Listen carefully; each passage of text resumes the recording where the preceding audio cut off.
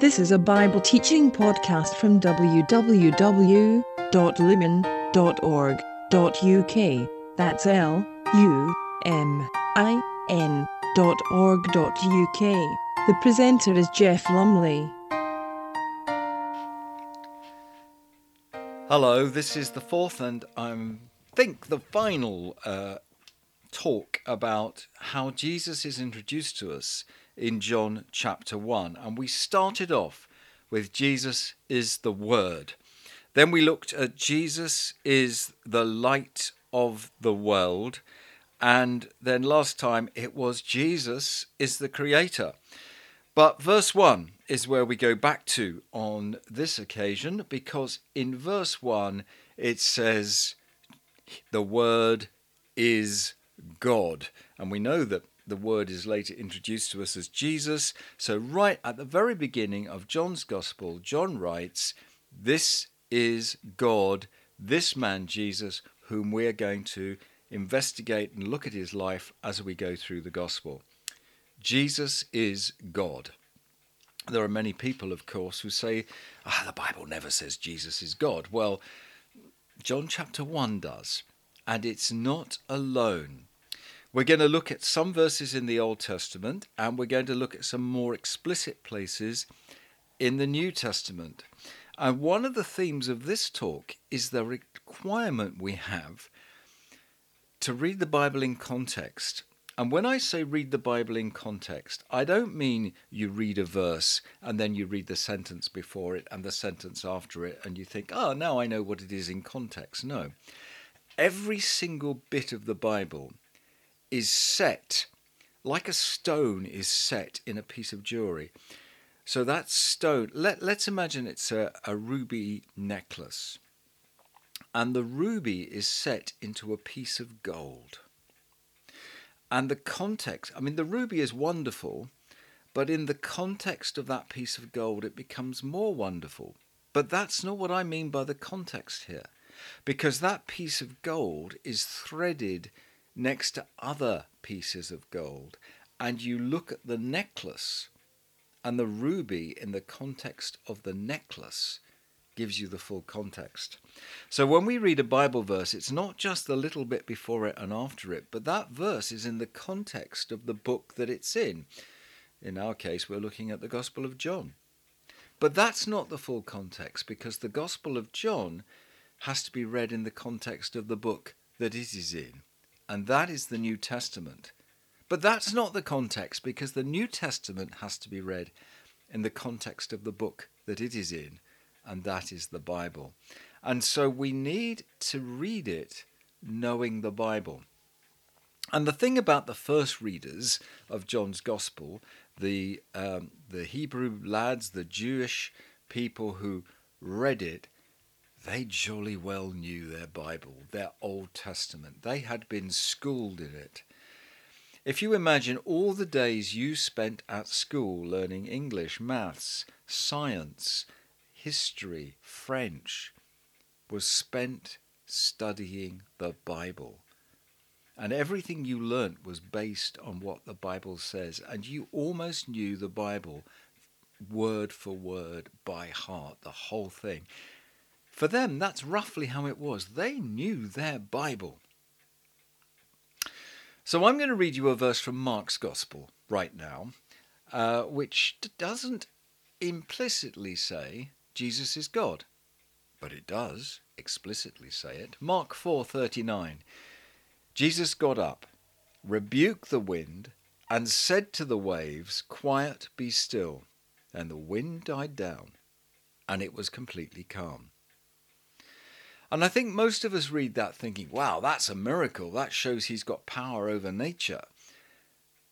But actually, the original disciples in the boat were completely amazed. Who then is this person? Because they knew their Psalm. Psalm 65 verse 7. It is God who stilled the roaring of the seas, the roaring of their waves, and the turmoil of the nations. Psalm 89 verse 9. You, God, rule over the surging sea. When its waves mount up, you still them. Psalm 107 verse 29. God stilled the storm to a whisper. The waves of the sea were hushed. And Jesus got up, rebuked the wind, and said to the waves, "Quiet, be still." And the wind died down, and it was completely calm. To any of those disciples in the boat, and to any of the readers of Mark's Gospel who knew their Old Testament, there was no question. This is a statement that Jesus is God. And there are other places in the Old Testament which also do this, and we can look at some of them. One of my favourites is Malachi chapter 3. Malachi chapter 3 verse 1, and I'm just turning to it, but it's the last book of the Old Testament, and it's just before the coming of Jesus. And in chapter 3 verse 1, God is saying, "I will send my messenger, who will prepare the way before me. And suddenly the Lord you are seeking will come to his temple. The messenger of the covenant whom you desire will come, says the Lord Almighty." And it's clear he's talking about the one who comes to prepare the way, and that's John the Baptist. And who did he prepare the way for? He prepared the way for Jesus. But verse 1 of Malachi 3 says, God's saying he's preparing the way before me. Now, there are many much more explicit verses in the New Testament which say that Jesus is God. And we'll keep coming back into John's Gospel actually, but let's turn to Colossians chapter 1, verses 15 and 19.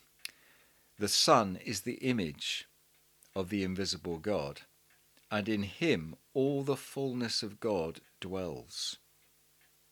All the fullness of God dwells in the Son, who is the image of the invisible God. And then in the next chapter, verses 9 and 10, Colossians 2, the whole fullness of the deity dwells bodily in Jesus. He is the head over every power. That's a description of God, the head over every power. And the whole fullness of God dwells in Jesus. That is a powerful statement. Back into John, chapter 10, verses 30 and 33. Jesus says, "The Father and I are one." The Father and I are one. And for that, they wanted to kill him. They picked up stones to stone him, and he said, "For what of the miracles are you stoning me? We're not stoning you for any of the miracles, but for the blasphemy that you have just claimed to be God." You see, for them, there was no doubt. When he said, "The Father and I are one," he was claiming he is God. Philippians chapter 2, that famous hymn in chapter 2 of Philippians, verses 5 and 6. Though he was God, he did not cling to equality with God, but emptied himself, taking the form of a statement. Paul is writing, "Oh, Jesus was God. He came down." Absolutely no doubt. We read these things so often and we miss them and we forget. This is actually saying Jesus is God. All those times people say it never says it. We keep finding them. Back into John, of course. Jesus again upset his listeners by saying, "Before Abraham was, I am." Now, it grates to us because we just think that's the wrong tense, Jesus. But what he's using is Yahweh, the forbidden words. And although he was speaking in Aramaic and not Hebrew, he is still saying the words of the name of God. Before Abraham was, I am. And that's the name of God. Matthew 28.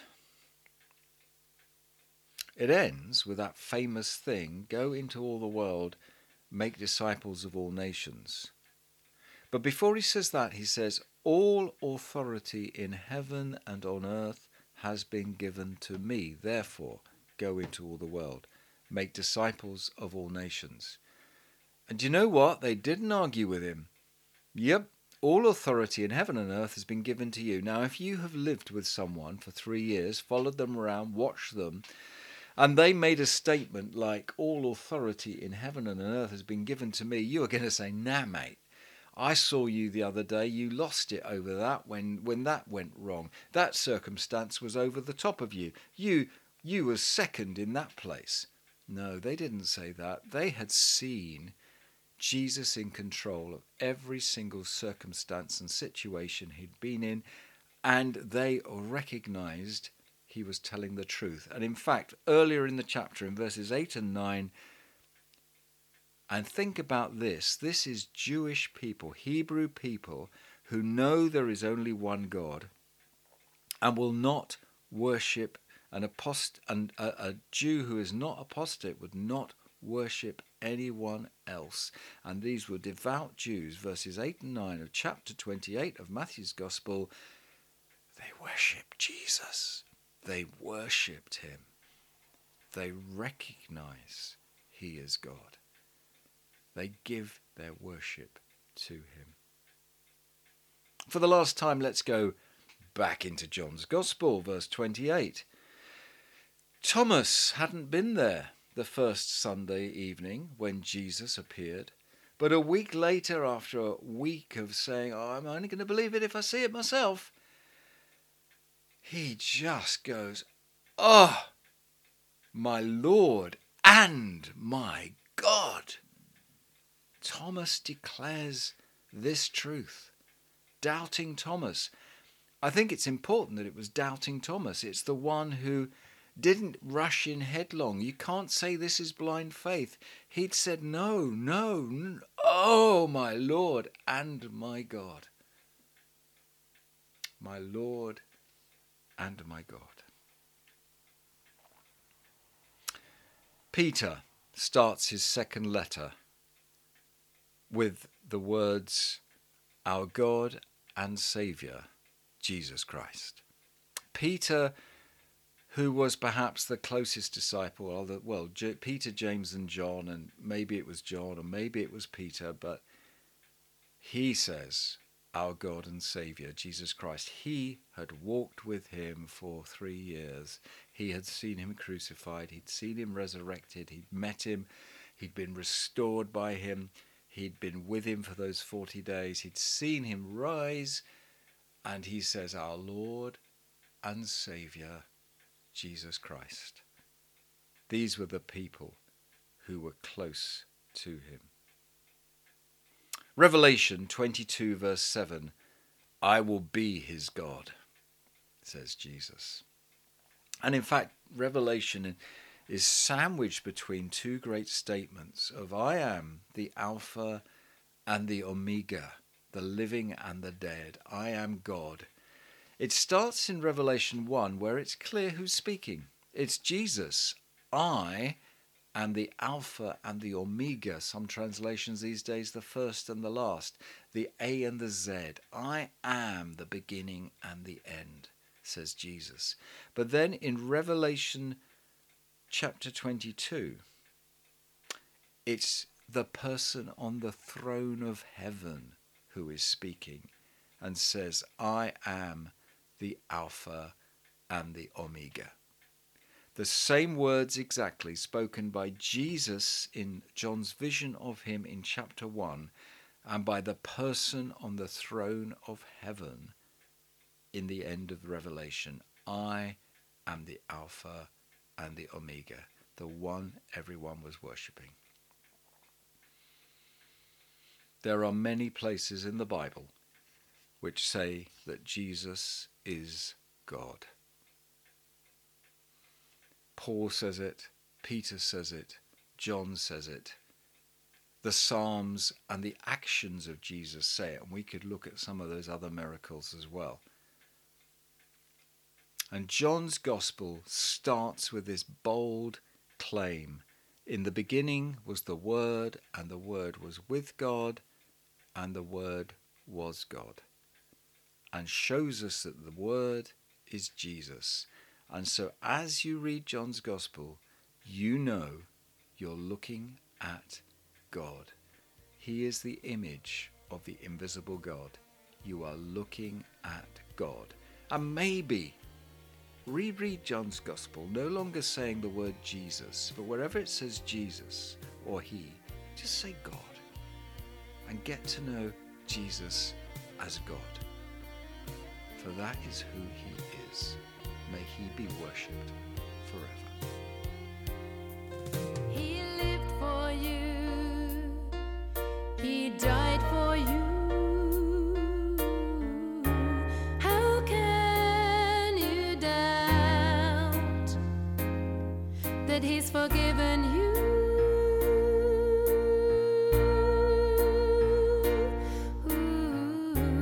How can you doubt that he loves you?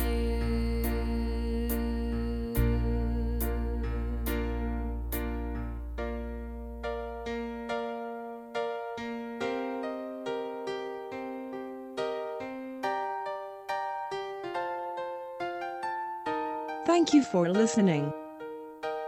The music is by graceforall.wordpress.com.